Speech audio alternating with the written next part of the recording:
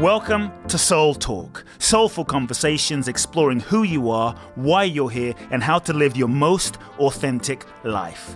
My name is Coop Blackson, nationally best-selling author of You Are the One, transformational teacher, and your host. I invite you to subscribe to the Soul Talk podcast for weekly inspiration from me, where I will share with you some powerful ideas, thoughts, and practical life wisdom to help you live life more fully, freeing yourself from your past, reclaiming your power, and living your true life's purpose. You can also go to www.coopblackson.com, enter your name and email to download my free 2-part video training series and learn the ultimate secrets to happiness and fulfillment. Let's get started with Soul Talk. Welcome back, folks. Welcome back to another very special episode of the Soul Talk podcast. We are back as we enter into a new year. I am excited about my guest today.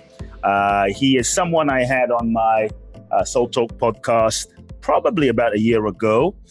If you listen to his interview, you'll know who I'm about to introduce to you. It was really amazing. I've really enjoyed many of his books. He's a New York Times bestselling author, award-winning journalist, the executive director of the Flow Research Collective, and is one of the world's leading experts on human performance. He's the author of actually 2 of my favorite books, Bold and Abundant. If you haven't read those books, check them out. Rise of Superman, Stealing Fire. These are like outrageous titles, by the way. I'm going to have to check in with him about how he comes up with these crazy, amazing titles. And his new book, The Art of the Impossible. I should say The Art of Impossible. We're going to deep dive into that. Welcome to Soul Talk, Steven Kotler. Welcome. Thanks for having me. You're the third person in 2 days who told me that I should have a "the" in the title. Yeah, my bad on that one. Let me fall on my sword right off the bat. I didn't realize that everybody would want a "the" where I didn't put one. It just comes out naturally, you know. But it's all good. It's a great title, and I want to talk to you a bit about titles and writing because I'm looking at these titles and I'm like, wow, these are, as an author, I'm thinking these are incredible titles. So. Look, it was great to have you on last time. The Art of Impossible, not the impossible, The Art of Impossible. What inspires, before we dive into that, what inspires the creativity for you in terms of what's going to be your next book? You know, as an author myself, I mean, writing books, it's like pulling teeth. It's hard, man. It's a challenge for me coming up with a book title. And so what inspires you? Where do you find your inspiration, and what was the inspiration for The Art of Impossible? So it's a great question. I've written, I think, 13 books. Oh my gosh. So if you want one frame, and you asked a great question for this particular conversation. So I have spent most of my career, 30 years or so, studying those moments in time when the impossible became possible. And I've done this in pretty much every domain you can imagine. So this could be athletic impossibles, the 4-minute mile. This could be cultural impossibles, Rosa Parks sitting at the front of the bus. This could be intellectual impossibles, Einstein's theory of relativity, right? And I've looked at this over and over and over again. And whenever you see the impossible become possible, this is the answer to your question, you essentially see 2 things. You see people figuring out how to harness and leverage disruptive accelerating technology. And then you see people marrying that with ways to extend human capability. And the impossible, whenever we see this, you're usually seeing an intersection of the 2, one way or the other. And so I've written 6 books on technology, and I've written 6 books on human performance. I also am a huge, deep environmentalist and have done this for a long time. And a lot of my technology work, the stuff that, a lot of those books have been written with my partner, Peter Diamandis. I handle the neuroscience, psychology, and anything environmental, agriculture, any of that stuff. That's the work I do in the world. And he takes point on the other stuff because that's sort of the work he does in the world. And we meet in the middle and write these books. So I've wrote one book about the relationship between humans and animals and sort of tied environmental themes into the rest of the book. So the environment stuff is sort of like the weird thing in the mix for people because it doesn't fit as neatly. But the most interesting and possible challenge to me, and one of the reasons I think I've been writing all these books, is trying to save the planet. Climate change, species die-off, those kinds of grand global challenges are really important to me. and things I've been working on the front lines on for almost my entire adult life. And so that's the Odd Man Out. But yeah, amazing. Faster, by the way, you asked, or excuse me, Faster, The Art of Impossible, the newest book, you asked what's different here. Yeah. So I did two things that I've never done before. First of all, this is the first how-to book I've ever written, right? The subtitle is a peak performance primer. It is literally a practical playbook for peak performance. And what this book is it's everything I have learned about how to extend human capability. It's 30 years of research in one. And what I mean by what we've learned over the past 30 years about first of all, we've learned that humans are capable of so much more than we know, right? Like that we've learned this over and over again, but it's been really clear over the last 30 or so years. And the neuroscience, why is this happening? How are we capable of this? What's going on in our brain? And how can we use this information so you and I can tackle these kind of challenges, right? This was a really weird idea. It's taken a lot of time to decode, and a lot of people have contributed. And you've read all, like, there's books on focus, there's books on gratitude, there's books on mindfulness, there's even books on flow, right? Some of which I wrote, other people wrote, blah, blah, blah, blah. We've heard about all the different components. Nobody said, hey, wait a minute, this is one system. We're biological creatures. All these things are actually parts of one system. And you can't really get to that through the psychology. Most of the psychological terms are metaphors for neurobiological processes. Mm-hmm. So trying to sort of put this together from the psychological perspective, you can only go so far. And the science and the work I do at the Flow Research Collective, which is studying the neurobiology of peak performance, over the past 30 years has accelerated massively. So we now have a look at it. So The Art of Impossible is literally a big think book in that it's a book about, hey, wait a minute, not only are we capable of more than we know, it appears the science shows that humans are actually wired for these kinds of really high, hard challenges. Wow. Taking it one step further, it seems that going big, and I'll elaborate on this because it's just a tantalizing statement, but not going big is bad for us. The system was designed. Not going big is bad for us. Okay, so let me put it to you. Let me break it down. Break that down. Yeah. All right. So let me tell you a couple things about what's in the book and what I mean by, hey, our biology is designed to work at a certain, like, what the hell do I mean by all that? Right. So the first thing you have to start with is the idea that if you're interested in human performance, you don't have a lot of levers to work with. Attention, habits, a couple other things. These are like the basic building blocks of everything we do. And attention is a really big deal. The human brain is 2% of our body weight. It's very light, and yet it's at rest. So you're not even doing work. It's 25% of your energy. And most of what your brain is spending energy on is where do you put your attention and what do you ignore? That's the main thing we're doing. Everything you interact with, right? It's all about that. Peak performance has to start with your intrinsic motivators. If you want to increase your performance in the world, you have to start where the biology starts, and it starts with our own intrinsic motivators. Now, extrinsic motivators are things that are external to yourselves, money, sex, fame, that we try to go get in the world, right? But the research shows once safety and security needs are taken care of, you stop really wanting those things as badly. And then instead you turn to these internal motivators: curiosity, passion, purpose, autonomy, the ability to steer your own ship and go where you want to do, mastery, the willingness to get better at the things we do. Why do these intrinsic motivators matter so much? And why am I saying the peak performance conversation has to start there? One, when you have curiosity, you get focused for free. That's the big deal. All we do with our attention, all we do with our energy and performance is spend it on attention. So anytime, when I say peak performance is nothing more than getting your biology to work for you rather than against you, or designed to work this certain way, what I mean is that if you get it right, you get massive amounts of hard work done for a lot easier. So think about how hard it is to pay attention to something that bores you versus how easy it is to pay attention to something that you're curious with. Wow. Curiosity, neurochemically, is a little bit of dopamine and a little bit of norepinephrine. These are performance-enhancing, focusing drugs. If I crank up curiosity and you find the intersection of multiple curiosities, that's passion. Neurobiologically, passion is just way more dopamine and norepinephrine. When I talk about romantic love, you've fallen in love. Think about how much attention you're paying to the person you're falling in love with. That's all focused for free. You're not working to pay attention. You're true. just like, oh my God, I like, right? You're obsessed, right? You're obsessed, right?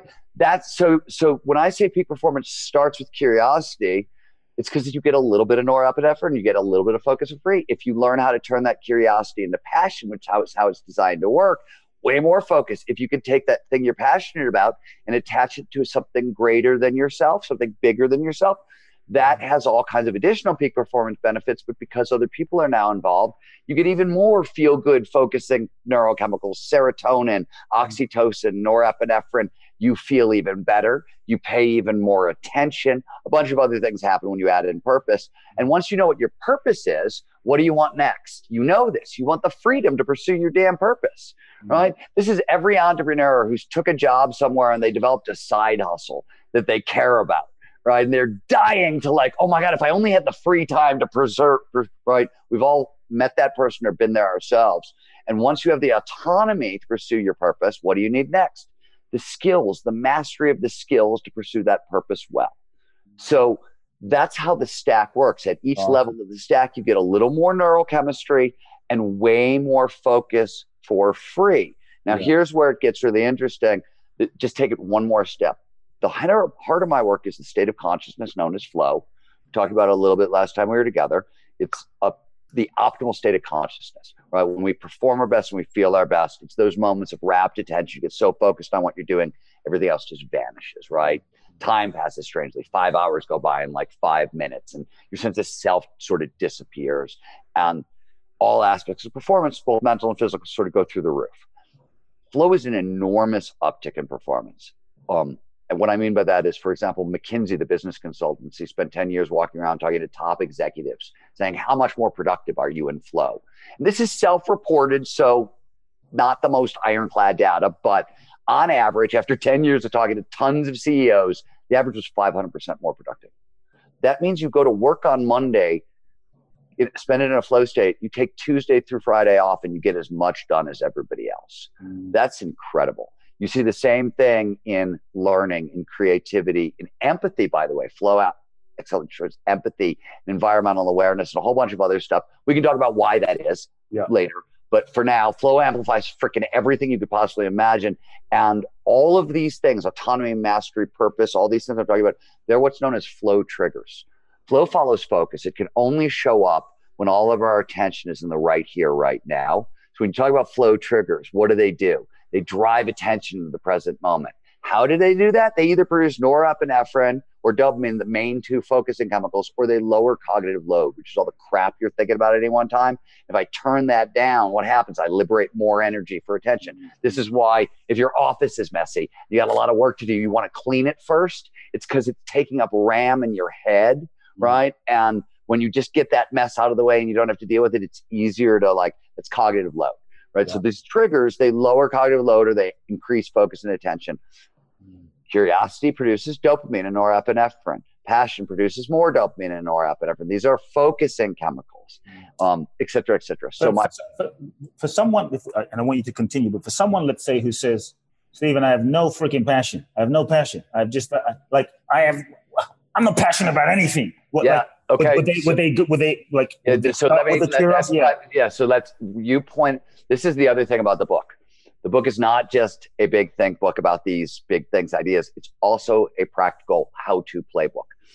You will go to, in fact, you can tell your listeners, if you go to www.passionrecipe.com, because everybody's asking this question. And the answer is, yeah, man, there's an entire system and it's free. Have it. Go to thepassionrecipe.com. It's the first couple of chapters of the book, but I just want to give it away to people because so many people say this.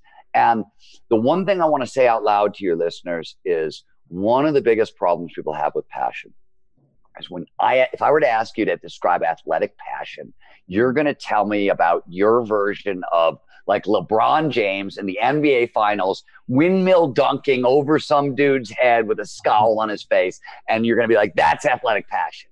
And I'm going to say, absolutely. That's what it looks like at the back end of athletic passion. But at the front end, it's a little kid in a driveway shooting a basketball through a hoop over and over and over again. We forget that. Passion on the front end is very, very different from passion on the back end. And when we compare ourselves to where we want to be with where we are and how we're feeling about stuff, we're missing the point. The point is that all peak performance, all this stuff, it always works like compound interest. A little bit better today, a little bit better tomorrow, a little bit better the day after, and then you start getting exponential results down the line. But you know, and let me also tell you, if your listeners are looking for a quick fix for passion, no, sorry, that's not just how the biology works. Like I'm going to swear, and tell me if I should. I'm going to swear on your podcast. Be yourself. So half the time I give a speech, some dude stands up right afterwards, always a guy, and says, okay, I hear you, man, but what are the 3 things I can do Monday morning? I hear that every speech, and I have a standard answer, which is, fuck you. If you're asking that question, you have no interest in peak performance. You're lying to yourself. You're just making it up. You want to short. I appreciate that. That's honest. Peak performance it's actually, by the way, you go to the end of Art Impossible, there's a whole bunch of onboarding shit, like the passion recipe and blah, blah, blah. It turns out what it really is about 6 things to do every day and 7 things you need to do sort of every week. And most of those 6 things are things that are either pretty quick or they fold into other things you were probably already doing. So there is actually a very workable sequence once you get through the passion recipe and some goal setting exercises and stuff like that. Then there is, no, it's not 3 things to do Monday morning, but it is actually 6. If you do these other things and have done these things first. So there's a manageable total system that anybody can deploy here, according to the neuroscience so far. Maybe science discovers something tomorrow that I don't know about, but right now this is how far the science takes us. And so that there is a little bit of hope at the end of that tunnel. But the point is, you got to do those 6 things today. You got to do them tomorrow. You got to do them the day after. And it's every single day. And the more important point, and this is not, I wish I was the guy who said this, but I work with a really brilliant neuroscientist named Dr. Andrew Huberman. He's out of Stanford. And Andrew recently said, to me, and this is the exact point, he's like, you know the difference between a peak performer and everybody else? And I said, no, what is it? He said, a peak performer always knows that it is always crawl, walk, run. There's no other order. Everybody else comes in and they don't want to crawl. They don't even want to walk. They're like, can I jog? I'm just going to start. I'm smart. I'm going to figure out how do I come in and jog. Yeah. Peak performers get farther faster not because we're better, not because we're smarter, not because it doesn't suck as much for us at the front end of a project. It's because we don't looking for shortcuts. We know there are no shortcuts when it comes to skills or knowledge or peak performance, any of those things that you want. It's crawl, walk, run. And when I say it's crawl, let's talk about learning for half a second. Learning is an invisible process. We are bad until we are better. Our experience is I suck. God, I suck.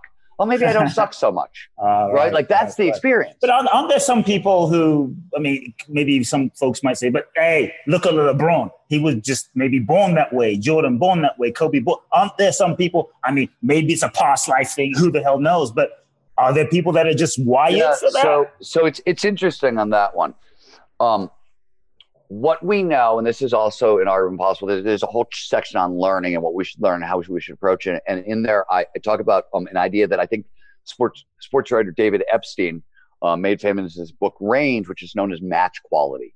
And this is the idea that if you really are looking for peak performance, and this is, by the way, the passion recipe is essentially a program teaching you how to search for match quality. That's sort of what we're doing there. And match quality means there is a perfect fit between who you are, your desires, and your values, right? So your strengths, really like who you are as a person, where you want to go, and your values. And when you get match fit, you get massive accelerations in performance. LeBron, yes, the dude is a physically gifted man. And yes, Muggsy Bogues of the world, 5'8", playing in the NBA, balling. Maybe I'm too old and nobody remembers Muggsy, but like he was the shortest dude I ever saw play professional basketball at a high level. And my point is, he's an anomaly, but so is a guy like LeBron, right? They're both outliers in a sense. But my point is, yeah, I don't know if I can help you become a professional basketball player if you're 5'1" and uncoordinated. That is a lousy match fit. Then you're not using biology for yourself. Let me put this in a different way. one of the things that the Flow Research Collective, one of the things that the Art of Impossible is based on is this idea. So there's a real problem in peak performance, which is a lot of people, and you see this more in coaching and very much in the spiritual communities, people figure out what works for them and then they try to teach it to you. And I always say, if I was doing that, if I was that dumb and arrogant really to do that, I get into flow best when I'm alone, skiing through the trees, usually about 50 miles an hour with the Wu-Tang Clan blasting. Right? That's what really works for me for flow. You will never see me on a stage saying, okay, people, now I got to introduce you to Wu-Tang. Oh, and you have to learn how to ski, by the way. Hell no, it's too cold. You know what I mean? So my point is, personality doesn't scale, and this is really key. The reason it doesn't scale is there are foundational things in peak performance, like where you are on the introversion to extroversion scale, or what are your risk tolerances? These are genetically hardwired, often, or set up by early childhood experience, meaning you can change them, but after the age 10 or 11, it's slow progress over time. You can't do it very quickly, and you can't fight that, right? Like you used to believe that we had these like where you are introversion to extroversion was locked in, fixed at birth. And we now know, no, if you really work on, if you're introverted and you really work on, I did this, I'm an extreme introvert. I will spend 14, 15 hours a day alone, and I will do it for months on end. And you're seeing me, and I'm good here. And I'm good on a lot of stages, and I'm good in public. It's because I've been on stage all the time since I was very young. I hated it, but to do what I wanted to do in the world, I had to get better at it. And so I practiced, and you're literally looking at 40 years of practicing on this stuff. The first time I was in front of people, I was 11 years old or 10 years old. So I've literally got. Can I just ask just a side note, but why 11? Because I was on stage at age 8, so I'm very curious now. I was a magician. Oh. So I started when I was 11 years old. I got a job at a restaurant. There was a magician in town who was doing all the birthday parties every weekend, and he was going to college. And I was the only other dude he knew, other magician he knew. And so he gave me the job. And I was 11. And I didn't, at the time, I was good. I mean, I was a talented magician at 11 because I was just devoted to it. I loved it. So, but I didn't realize how freaky that was. You know, in hindsight, I'm like, oh my God, they let you go into like a restaurant and do like twice a week. It was a crazy fun thing. So yeah, I mean, I started like, and I was never comfortable even then. Like I loved doing magic. I hated performing. I liked getting paid, right? So it was a motivator to learn how to perform and get over myself, but it's never been super comfortable for me. So I've just gone at it for a very long time, but so that's like, you can change it, but like, you got to be willing and motivated. And I had to make a living, right? Like feeding yourself is a great motivator for learning how to like do something hard. So you said there were 6 things to do every day. Could you? So that's I cannot do that quickly for you. Yeah. Let me poke at some of it. Yeah. Let me talk about. Because you got me curious about. Yeah, no. So let's talk about what I would call the positive psychology basics. Mm-hmm. So positive psychology for about the past 30 years has really been studying like how do we move people like north to happy? Like we can take broken back to normal, but like how do you get normal? You know, and they're just really like my interest is normal up to Superman or Superwoman. That's where I'm going. They've just been trying to get people like unbroken to like I'm not miserable, right? Like a little happy, maybe hopeful, get through the day. Right. And this is, I mean, we laugh, but like anxiety and depression are at epic proportion. I mean, we've never seen anything like that. The most recent Gallup I remember when the first Gallup worker engagement survey came out a bunch of years ago, and they found that American worker disengagement was at 71%. And I went, oh my God, that's the craziest thing I've ever seen. That means that like almost 2 out of 3 of us hate what we do for a living. And then 5 years ago, it's up to 80%. Wow. The other 20% have jobs that produce flow, and they love what they're doing and they can't wait to get to work. And like, we know what the cure is, we know what the problems are, but like 80%, that means 4 out of 5 of us hate what we do with our time. Like, does that even make, like, what is that? Like, Like, isn't that like, shouldn't we rebel or something? I mean, that seems like a lot of misery, is my point. So the numbers they're sort of going up and up. And so there's huge costs, by the way, to getting all this stuff wrong. But anyways, positive psychology has been working on this stuff, and they've learned the 6 things. There's 3 things that you have to focus on. Now, this part is we've added to it because we looked at the neurobiology underneath it. So there's 3 things that appear you have to focus on the energy side of the equation. I have enough physical energy to perform at my best. And then there's 3 things on the cognitive side of the equation. And on the cognitive side, let me explain that for reasons that are complicated but obvious, too much anxiety, too much fear fucks up peak performance, right? Absolutely blocks it. Blocks flow, blocks it focus, blocks attention, blocks creativity. The more anxiety in your system, the more logical and linear you get, right? The extreme example is fight or flight, right? When you're confronted with a really complicated challenge, the brain wants to make things simple. It doesn't want you thinking about options. It's okay, you got 2. You can fight or you can flee, right? Little bit more anxiety than a crisis situation. Still, the brain doesn't give you the full suite. That's why in the book we talk about being in a good mood is one of the best hacks for creativity. And it's because of this mechanism. Literally, too much of the neurochemicals that underpin fear, and you get logical and linear, non-creative. I need a solution. I need it right now. You got to save my life kind of stuff. This is not the time to remember that, oh, that looks a little bit like this thing from way back then. And didn't John say, and let me ask Susie, right? You'll die, right? Tiger's coming out of the bush, fight or flee. It's not solve this problem in a unique, creative way. That system is still in us, right? So anxiety is usually blocking. So there's 3 things for cognitive management. So long answer to a question. Now we'll give you a shorter answer. What do you have to do every day for energy?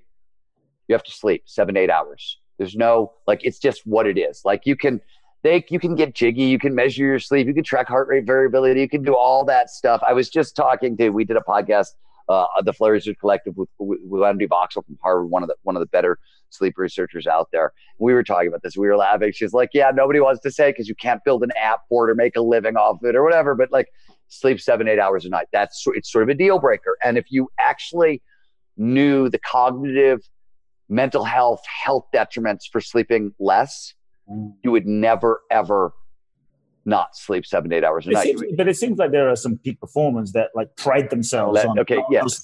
So let me get to the rest of it, and you'll understand.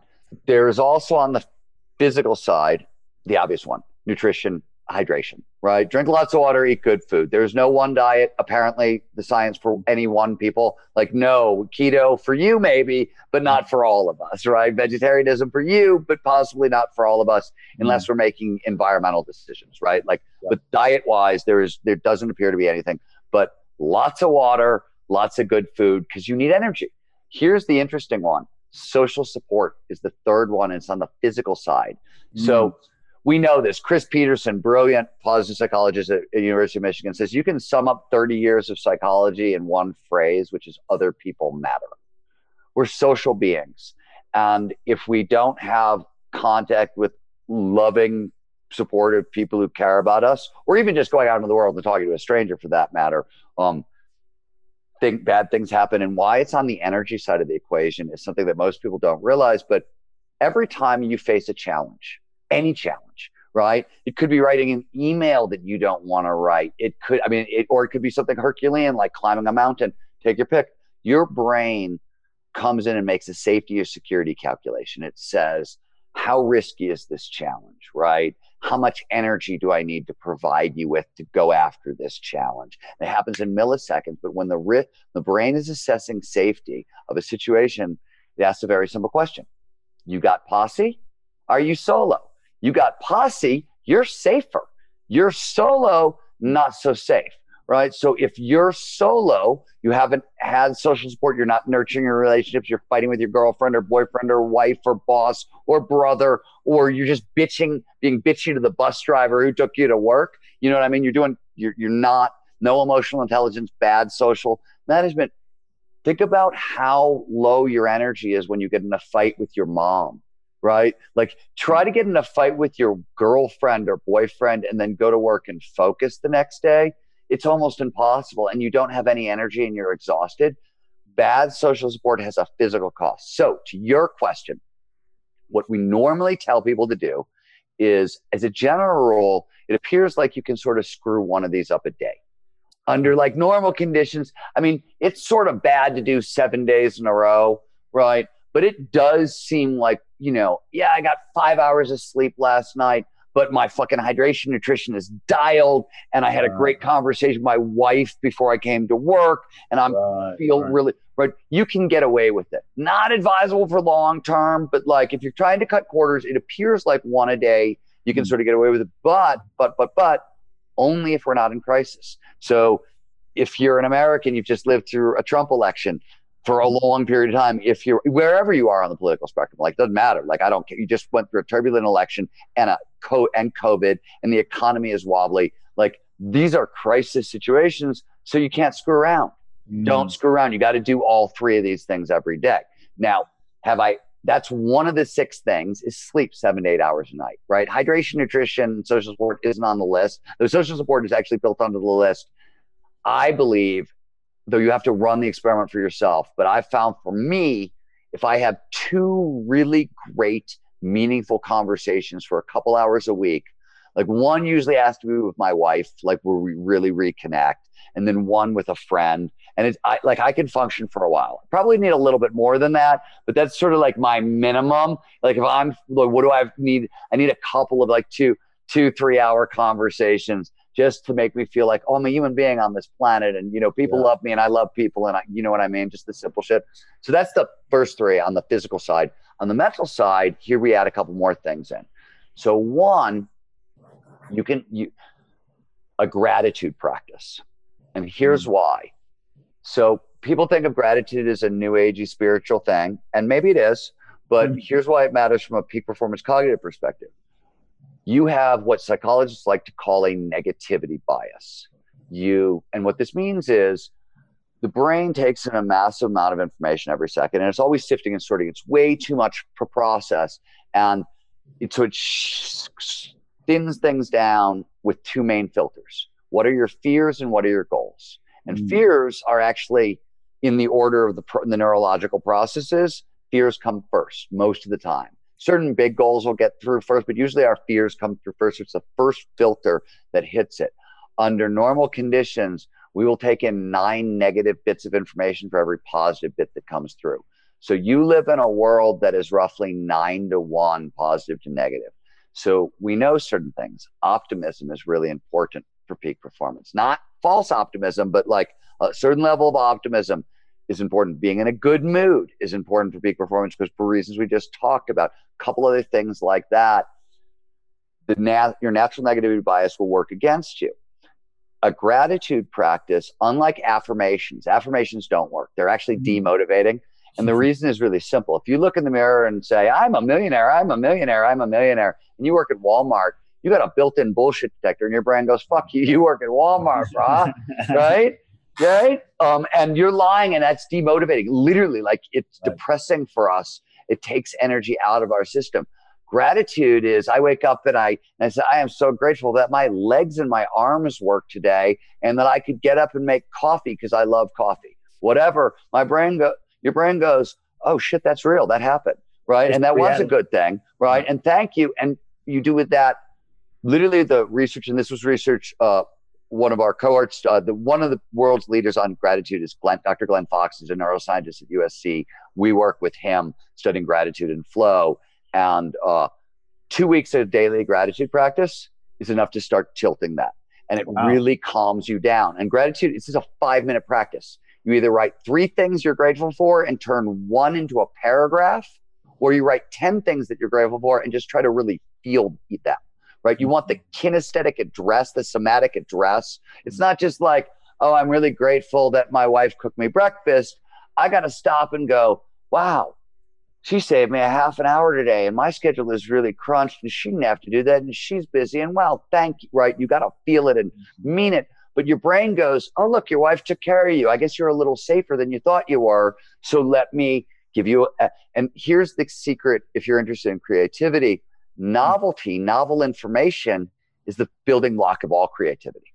So the more novel information the brain can take in, the better, the more creativity. And I'm not talking about like artistic creative. I'm talking about creative problem solving, creative decision making, the day to day, how we live our lives, creativity that really matters.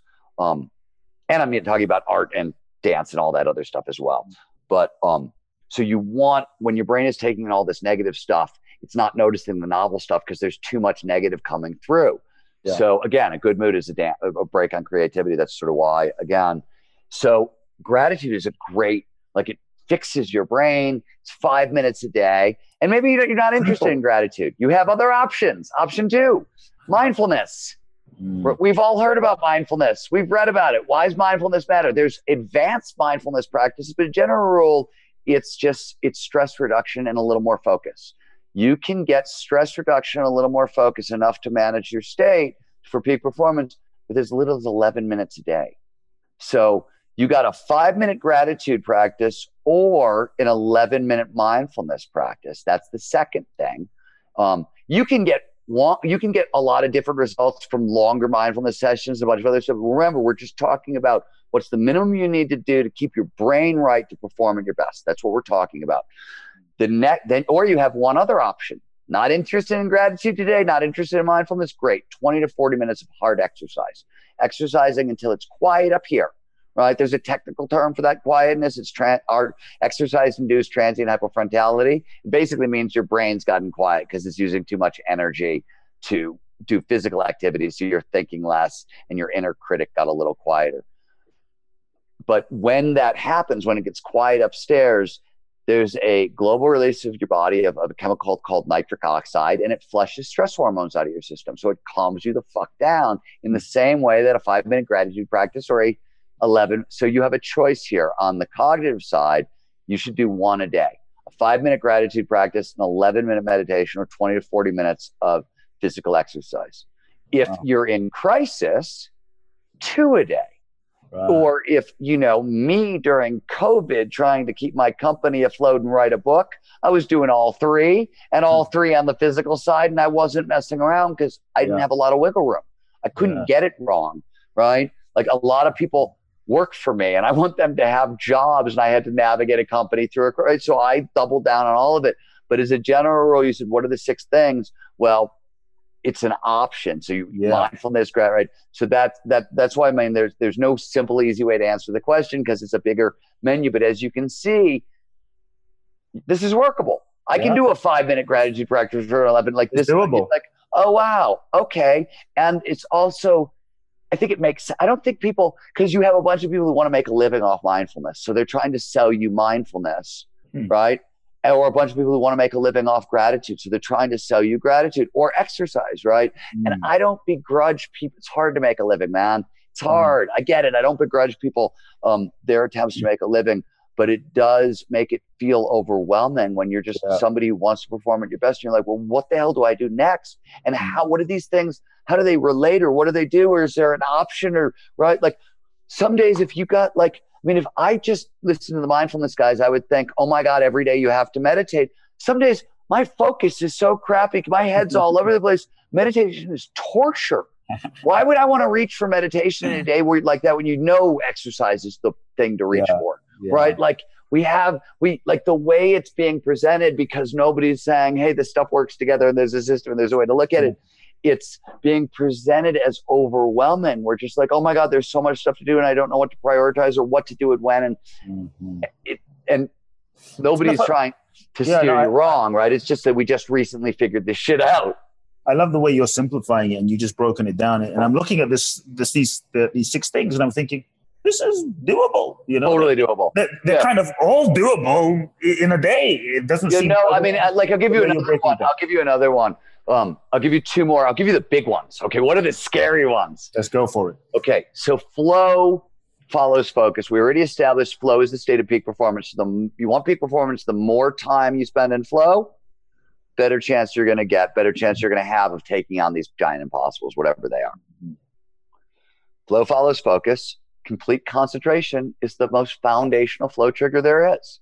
And so what does the research show? The research shows you need about 90 minutes a day of complete concentration to maximize flow. We recommend people, unless you're night owl. If you're a night owl, do this later. But unless you're a night owl, try to make it first thing in the morning. First thing that you do. And I try to go from bed to work with as little interruption as possible for a bunch of reasons. There's certain things you don't want to do. We'll get back to that in a second. But basically, and 90 minutes is not arbitrary. Everyone knows REM sleep, 90 minutes long, right? That's our dreaming cycle, our waking cycle, and our focus cycle is roughly the same. The human brain is designed to focus at about 90-minute periods. And what to do in that 90 minutes? Your hardest, most important task, right? We could talk about goal setting and all that stuff, but like everybody has a bunch of shit they have to get done every day. And when I say hardest, most important task, it's the thing that if you get it done, it's the biggest win for the day. Like you're like, oh, I got through that. I won my day, all this other stuff, whatever. For me, it's, I got to write 1,000 words in whatever book I'm writing, right? Like that's me. That's what I want to start my day with no matter what. For some people, for my partner in the collective, he has to do some strategy thinking for that 90 minutes. And then he's going to go into a strategy call with the rest of my team, the team, right? So that that kind of stuff, but do your own hardest task in there. So there's the big ask, 90 minutes a day, but I don't want you to do my stuff. I want you to do your stuff inside that 90 minutes. And let me give you one more on the daily list, 5 minutes for distraction management. End your day the night before. If you're going to start your day with 90 minutes of uninterrupted concentration, end your day by turning off anything that's going to get between you and that complete concentration. Don't try to fight against social media or your email in the morning. That's stupid. Those things are sticky. They've been designed to be sticky. They've been designed to pull you out of shit. Don't turn it off the night before. Go to your computer to do your work so you can't see your messages, so you can't see your emails, so you don't know, so you're right. 5 minutes for distraction management to end your day. Start your day with 90 minutes of uninterrupted concentration. Some people, I like to do my gratitude list first. All right. That tends to be how I do it. Like I tend to finish my day by doing distraction management, and then I write a to-do list for the next day, which is a clear goals list, another thing you have to do every day. So this is literally like, you got to keep a goal list every day. You got to practice distraction management. You got to do gratitude, mindfulness, or exercise. You need 90 minutes for uninterrupted concentration. There's something else on the list that and you got to sleep 7 to 8 hours a night. And there's one other thing on this list that I have forgotten. And I don't literally that's about the daily list. We're designed to do this. It doesn't have to be crazy. You don't have to go overboard for this stuff. Some of the stuff that you have to do every week is bigger and a little thicker. And I will say that also, but I love the way you're just breaking it down, that it feels so doable. And I hope everyone listening in, I'm taking lots of notes, but the way Stephen's breaking it down is. Let me mention one final sort of thing about this. I know I've been blabbing a lot on this one. But I just think it's really important for people to sort of understand this. We at the collective don't tend to rely on technologies or substances.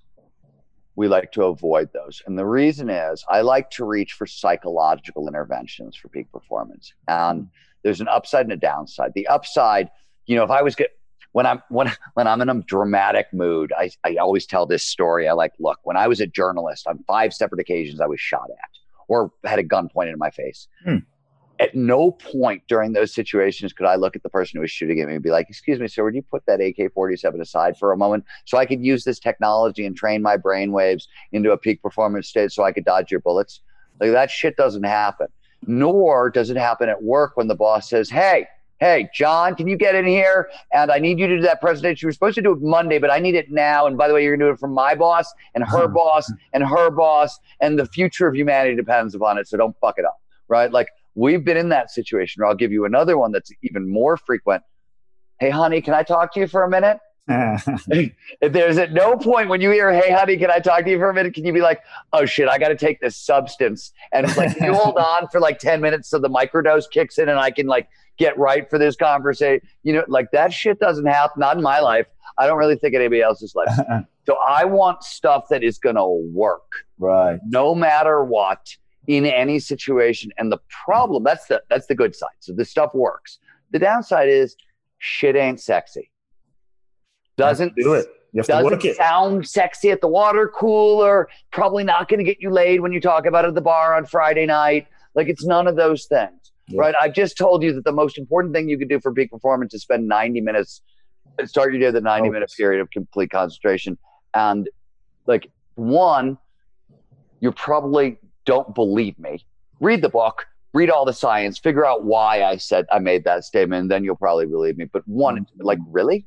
Seriously? Is question one. And two, it's just not sexy. Yes. We want, like, my life is so hard and complicated and difficult. I can't be fixed with 90 minutes of uninterrupted concentration. You don't understand the size of my problem. We're tripping on ourselves, man. I hear you. You know what I mean? But like, the real truth of the matter is these are simple psychological interventions, because that's how the biology is. You got to remember, we evolved millions of years ago, right? We're not leveraging stuff that shows up from that was designed in the modern world that is all blinky, shiny, postmodern. We're leveraging stuff that was designed when we were chasing down our prey with spears, and fire was a neat idea. You know, you're triggering a bunch of questions, and one's kind of connected to impossible, one's connected to motivation. Now, let me tackle the sort of motivation one first. I think a lot of people, you know, we're going through a challenging time. It's been a challenging year, COVID, lockdown, quarantines. I'm listening to you, like, the social support, and I'm like, for a lot of people, social support has been destroyed, gone in isolation. I'm like, shit, man, this is intense. And I think there's a lot of folks that are feeling kind of hopeless, the sense of like, will this ever end? Will we ever come out of lockdown? And so the sense of, to that person who might be feeling like this is never going to end. So what can you do to help them feel honestly? So here's the great news. Is I don't even have to talk too much because we just did it. So like the day after COVID, flow especially is designed biologically for dealing with unpredictable crisis situations. So like, it turns out that my work in the world has been, you know what I mean? Like, COVID happened and we're actually experts at this. Go figure, right? Happened to a lot of people, right? I got a bunch of friends who were running AI companies, and suddenly they're building cures for COVID. You know what I mean? They thought they were doing food science up till COVID, and suddenly, no, they're actually building vaccines, right? So we were sort of in a similar spot. We were like, oh, wow, this stuff, we're designing it in one way, but it's perfect for this kind of crisis. And what I told everybody is there's a couple things that are worth pointing out. One is we told everybody the 6 things I just talked to you about, do all 6. Start there. The only other thing I told people to add in, and this is, by the way, this is one of the weekly things so everybody has what we term a primary flow activity and a secondary flow activity. And we don't have a ton of time to go into detail, but like, think about that thing you did as a kid where you just loved it and you couldn't stop doing it. Maybe it was singing hip hop.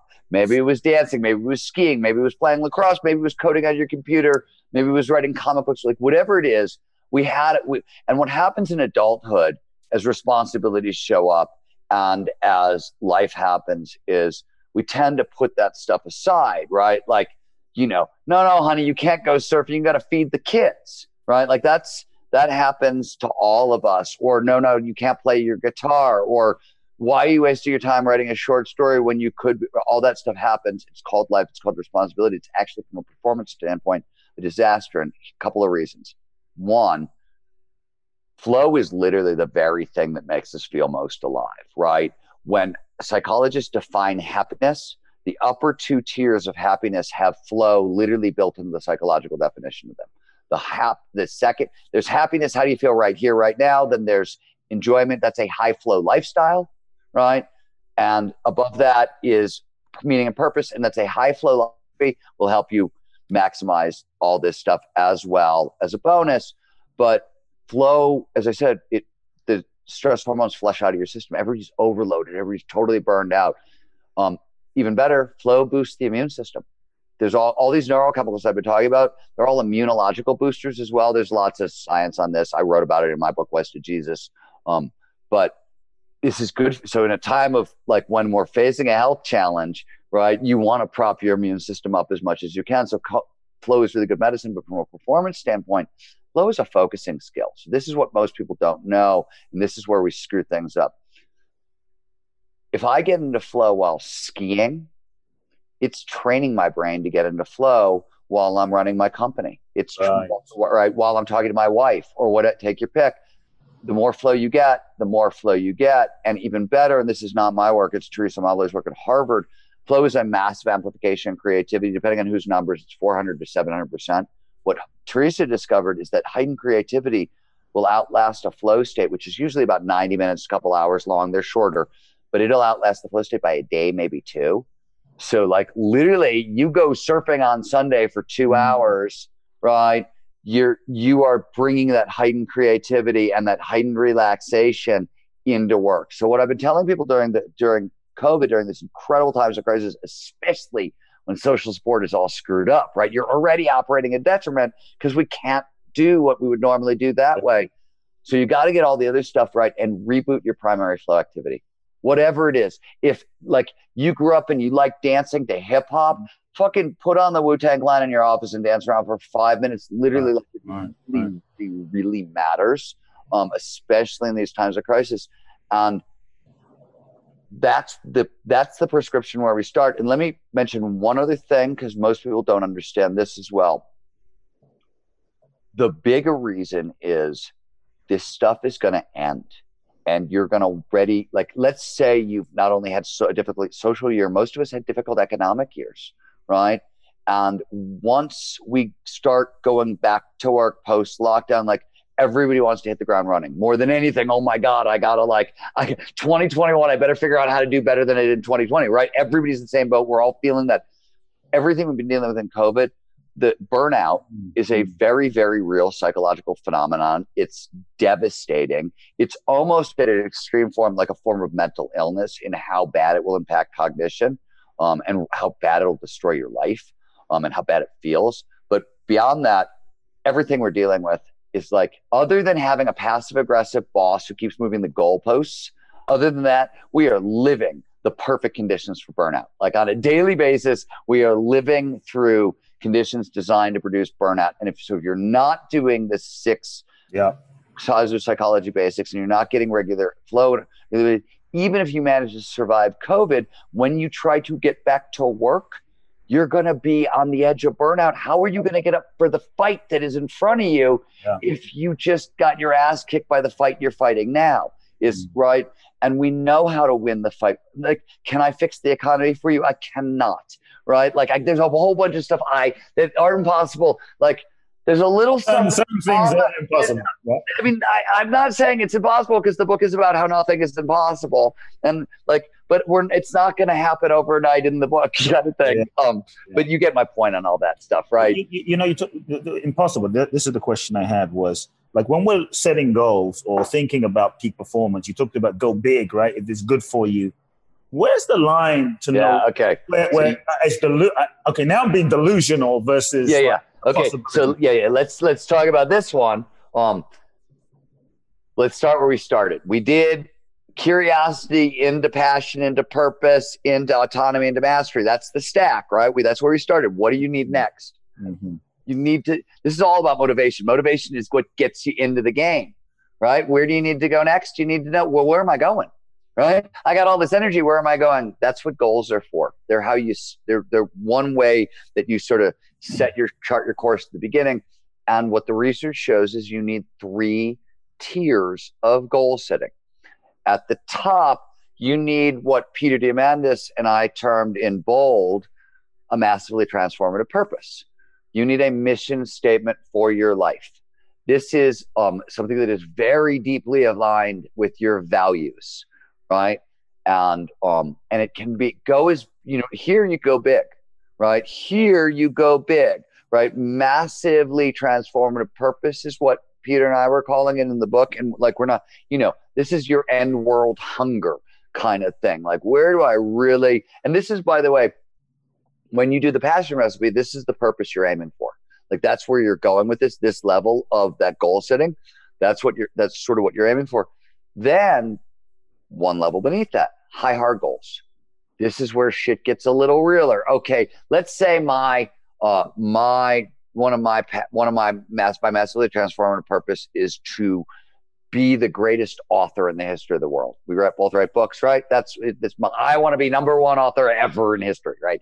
Well, my high hard goals are, well, I better write a book on cooking, and I better write a book on neuroscience, and I better write a book on jogging, and I better write, those are your high hard goals, and I better go get a degree in writing, and I better like learn how to write in this style, or that's like, those are high hard goals, right? They're things that can take 2, 3, 4, 5 years to achieve, right? That level of goal setting. And there is debate on this next. So some people say you need an interim step between high hard goals and the bottom of the rung, which are clear goals. So this is the last thing you have to do every day. We've actually covered all of it. You have to set a clear goals list. Clear goals are a flow trigger. And all a clear goal is, and by the way, when you say this to people, especially in the modern world, they hear goals and that's where they focus. They go, the goal. They don't hear clear. So a clear is actually what's important. A clear goal tells you, where am I putting my attention now and where am I putting it next? So you don't have to wonder and you don't have to lose focus. It's a flow trigger because it lowers cognitive load, right? When you know what you're going to do with your day, you don't have to worry about it. So it lowers cognitive load and you know exactly where you're going. Even better, our brains are by design. I said earlier, reality is filtered by fears and goals. We are built to go after goals. So you want to give your brain an end, a destination. And what I mean by this is Gary Latham and John Locke were the pioneers of goal setting theory. They discovered that simply setting a high hard goal gives you an 11 to 25% boost in motivation. If an 8-hour day is your baseline, that's like getting 2 hours of work for free, simply because you put a name around the work you were doing, right? That's all a goal is, right? Instead of doing all this work, I'm doing all this work because I want to write a book on cooking. You've just ordered it for your brain, but the brain loves to know, where am I going? Gets there faster, a lot faster. The system is designed to work that way. So you need a clear goal list. And when I say clear goals, so a writer, my clear goal list says, today I want to write 1,000 words. And when I'm done, I would like those words to make my reader feel excitement or joy or sadness or whatever I write. That's a clear goal. I know this is how I declare victory. Oh, I've got 1,000 words and this is what it's going to produce. And you don't want outcome goals. It's not, I'm going to write the greatest 1,000 words in the history of the universe and people are going to weep for joy and dance in this. Right? No, that's stupid. That's something you can't control. That happens later. I can control 1,000 words a day. Yeah. I can control whether I write happy or sad words and what my reader is going to feel on the back end. Process. You're interested in, did I do the thing, not what's it going to get me. If you fixate on outcome goals and like high hard goals can be outcome goals, but even then I'm a little be a little cautious, right? I never set an outcome goal of, I want to, this book has to be the number one New York Times bestseller. I will certainly work every one of my books. I do all the things I can to make that happen for my book. But I know there's a million things. Peter and I launched Futures Faster Than You Think, our last book. On the day Peter and I think, were the first people in America interviewed on television about COVID, because we were launching faster. We were doing morning shows in New York, like Good Morning New York, 5 a.m. in the television studio, and the news just comes out of China. Hey, there's this weird disease that we've never heard of before. Literally. So we're trying to launch a book and, they want to know, Peter's a doctor. We're experts on exponential growth, which a virus is. I'm not talking about my book on television. I'm talking about a disease I know nothing about, kind of thing. And so I couldn't, if my goal would have been for Faster to be a New York Times bestseller, I would have not, right? My goal was get Faster into the world and give it everything I possibly can give it for a great launch. But what it does, not up to me, not my problem, right? Gotcha. Wow. I live that way, by the way. I think it's very useful. I always tell people with books, you can always tell the difference between a real writer and a fake writer, which is a real writer finishes a book and they're already on to the next one, and that's what they care about. A fake writer finishes a book and wants to know and cares about what people think of it. Once my editor is happy, once like my editor and like I've got the words the way I want them, my editor is happy, my job is done. I will do all the marketing. I will do my job to get it into the world. But whether or not you like it, whether or not anybody, like, that's not, people come up to me all the time and like, dude, your book changed my life. And I'm like, no, it didn't. You changed my life. You changed your life. You changed your life. My book was a vehicle, but there were probably 20 other books that would have had a similar effect, and you found mine. And it's really nice of you to say, but like, you don't read my book. You read your book. You read your version of my book. I know that. Like William Gibson, one of my favorite novelists, has this funny quote where he says, I love going on a book tour because I run around the world. I talk to people and they tell me what I've been doing these past 5 years.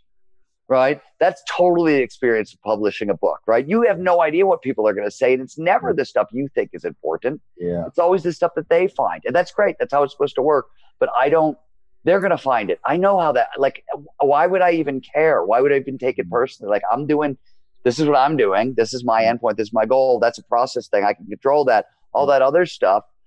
Sure, I want it. And it's nice. And it makes my life easier and all that stuff. But I've had huge hits, and I've had books that come out when COVID happens, right? Or marketing campaign. I had my book before Faster got KO'd the entire marketing campaign because the publisher sent the books out 3 weeks late.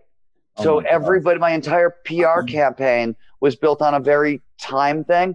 Nobody got their books. So like, nobody was trying to do anything wrong. They were trying to get around a mailing problem. And you know what I mean? It just happens. And my point is, like, if I hung up on, is it going to be like, I'll get you in the long run. You know what I mean? Sooner or later, I'll get enough time. I'll get you to read the book and you'll like it. But like, I want like an outcome that I can sort of control, not one that somebody can take from me. So I think that's definitely a freer space to come from, for sure. Yeah. Stephen, you shared a lot. I feel like you packed in so much into a short period of time. So I want to thank you for your generosity. Kind of final question.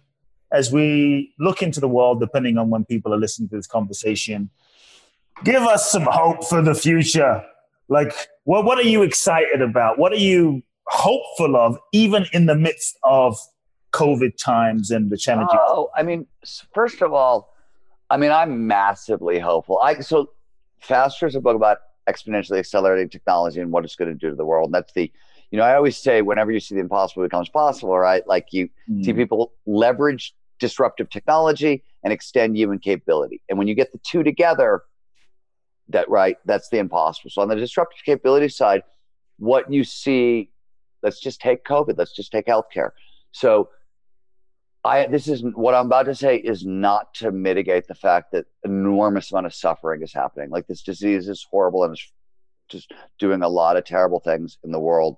But from a technological perspective, this is not a problem we're going to have for much longer. And I know, and you're like, what? That sounds great. So healthcare is in the middle of the most radical revolution we've ever seen. And literally every step in the medical treatment train, from diagnosis all the way through to the drugs we're building and creating in the end, is being massively rediscovered. You're living through an example of this. So there are, by my most recent tracking, I could be wrong in this, but roughly 125 different cures and or vaccines that are in human trials. On average, by the way, historically, up till kind of this, it takes a minimum of roughly 5 to 6 years to get to a vaccine, and they usually cost billions, right? The fact that we've got 125 of them in less than a year is nothing short. It's not just one would have been a miracle. Like, I don't even know what you call 125. We don't have a word for what that is. And the thing is, that's the end of that's drug discovery and turning drugs into medicines. That's the back end of the medical treatment train. In the middle, surgical robots are revolutionizing the world. And this year, so Verb Surgical, it's Google and Johnson & Johnson, they teamed up. We've had surgical robots. I had a hernia surgery done by the Da Vinci robot a couple of years ago, heart surgery. There's all kinds of, right? This is really common. It's more expensive. It's a little more first world right now. Verb Surgical was Google and Johnson & Johnson saying, no, we can democratize this shit. We can make it available to anyone, anywhere in the world. And so that's the middle of the treatment train. The front end is diagnostics. There we've got, the Tricorder X Prize was just one. That's a handheld device that can diagnose illness better than a board certified doctor. It's an iPhone. It connects to a diagnostic AI in the cloud. And this is, by the way, you keep hearing people say, hey, we're going to turn your smartphone into a health device. And then your smartphone measures your steps and you're like, what the fuck? What are you talking about? Wait for the next generation. And they're going to start coming. I mean, the new Apple Watch is a great example. Like you've got medical grade EKG. You've got a bunch of that stuff built in. So those are getting better and better. So the point is, even to the point of, there's a bunch of companies that are building biosniffers. So you can put one in Grand Central Station. Let's say you're somewhere weird in the world. You pick up unknown virus X and you walk through Grand Central Station past a biosniffer. It sniffs the molecules in the air as you pass. It detects a virus we've never seen before. It immediately uploads it to a diagnostic AI on the cloud that diagnoses what it is. This is, by the way, nothing I'm talking about is non-existent technology. Everything I'm talking about is here today, just not integrated in this way. Diagnoses it, and then alerts AIs that we could have a virus problem, and the AIs start building drugs for it before anybody even knows we've got a problem. My point is that if it was aerosolized Ebola and not COVID, maybe what I'm about to say isn't true. But for a disease like COVID, 10 to 15 years from now, this problem is gone.